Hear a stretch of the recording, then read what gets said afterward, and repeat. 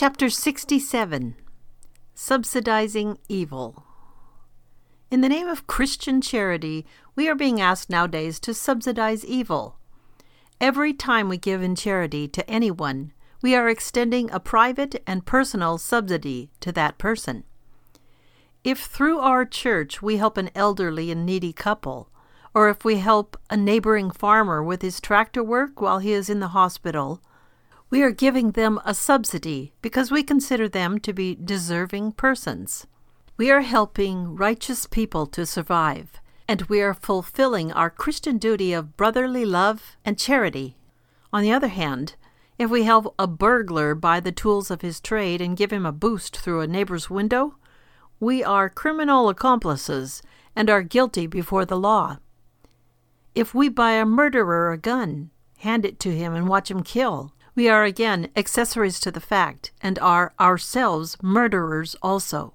Whenever, as individuals in our charity, or as a nation in that false charity known as foreign aid and welfare, we give a subsidy to any kind of evil, we are guilty before God of that evil, unless we separate ourselves from the subsidy by our protest.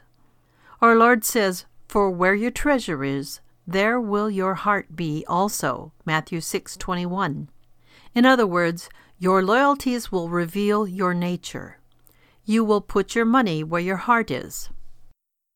If a man or a country subsidizes laziness, drunkenness, illegitimacies, socialist states or countries, and revolutionary activities, its action reveals the kind of moral order it prefers and desires.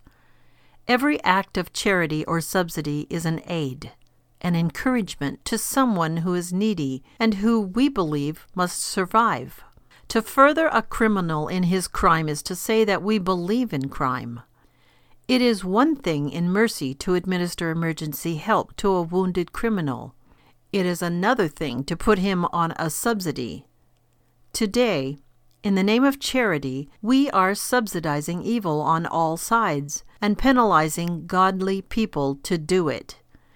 Even to condone something by silence or without protest is a sin and involves complicity in the act, according to God. When thou sawest a thief, then thou consentedst with him, and hast been partaker with adulterers.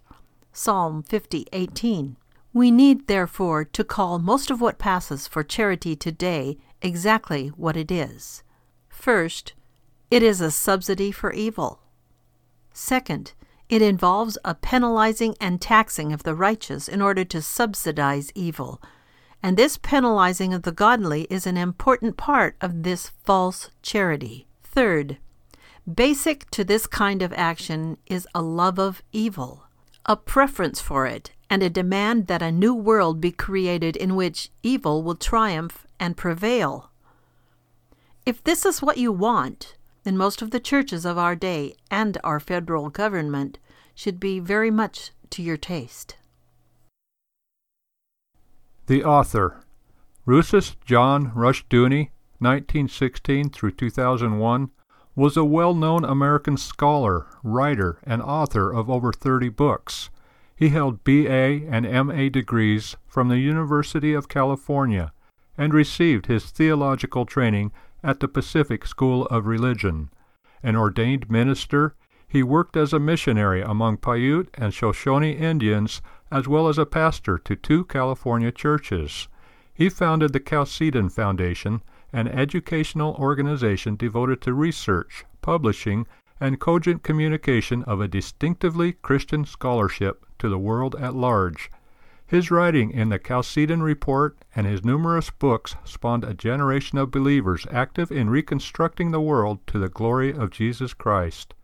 Until his death, he resided in Vallecito, California, where he engaged in research, lecturing, and assisting others in developing programs to put the Christian faith into action. The Ministry of Chalcedon. Chalcedon is a Christian educational organization devoted exclusively to research, publishing, and cogent communication of a distinctively Christian scholarship to the world at large. It makes available a variety of services and programs, all geared to the needs of interested ministers, scholars, and laymen who understand the propositions that Jesus Christ speaks to the mind as well as the heart, and that his claims extend beyond the narrow confines of the various institutional churches. We exist in order to support the efforts of all Orthodox denominations and churches. Chalcedon derives its name from the great ecclesiastical council of Chalcedon, A.D. 451, which produced the crucial Christological definition.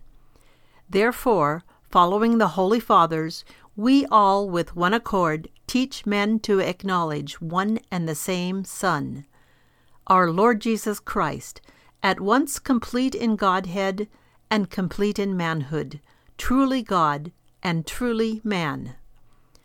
This formula directly challenges every false claim of divinity by any human institution, state, church, cult, school, or human assembly.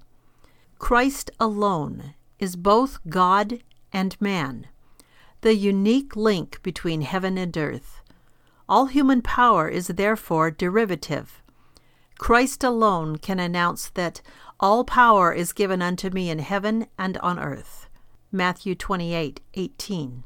Historically, the Chalcedonian Creed is therefore the foundation of Western liberty, for it sets limits on all authoritarian human institutions by acknowledging the validity of the claims of the one who is the source of true human freedom. Galatians 5:1. The Chalcedon Foundation publishes books under its own name and that of Ross House Books. It produces a magazine, Faith for All of Life, and a newsletter, the Chalcedon Report, both bi-monthly.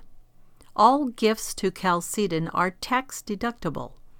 For complimentary trial subscriptions or information on other book titles, please contact Chalcedon, that's Chalcedon,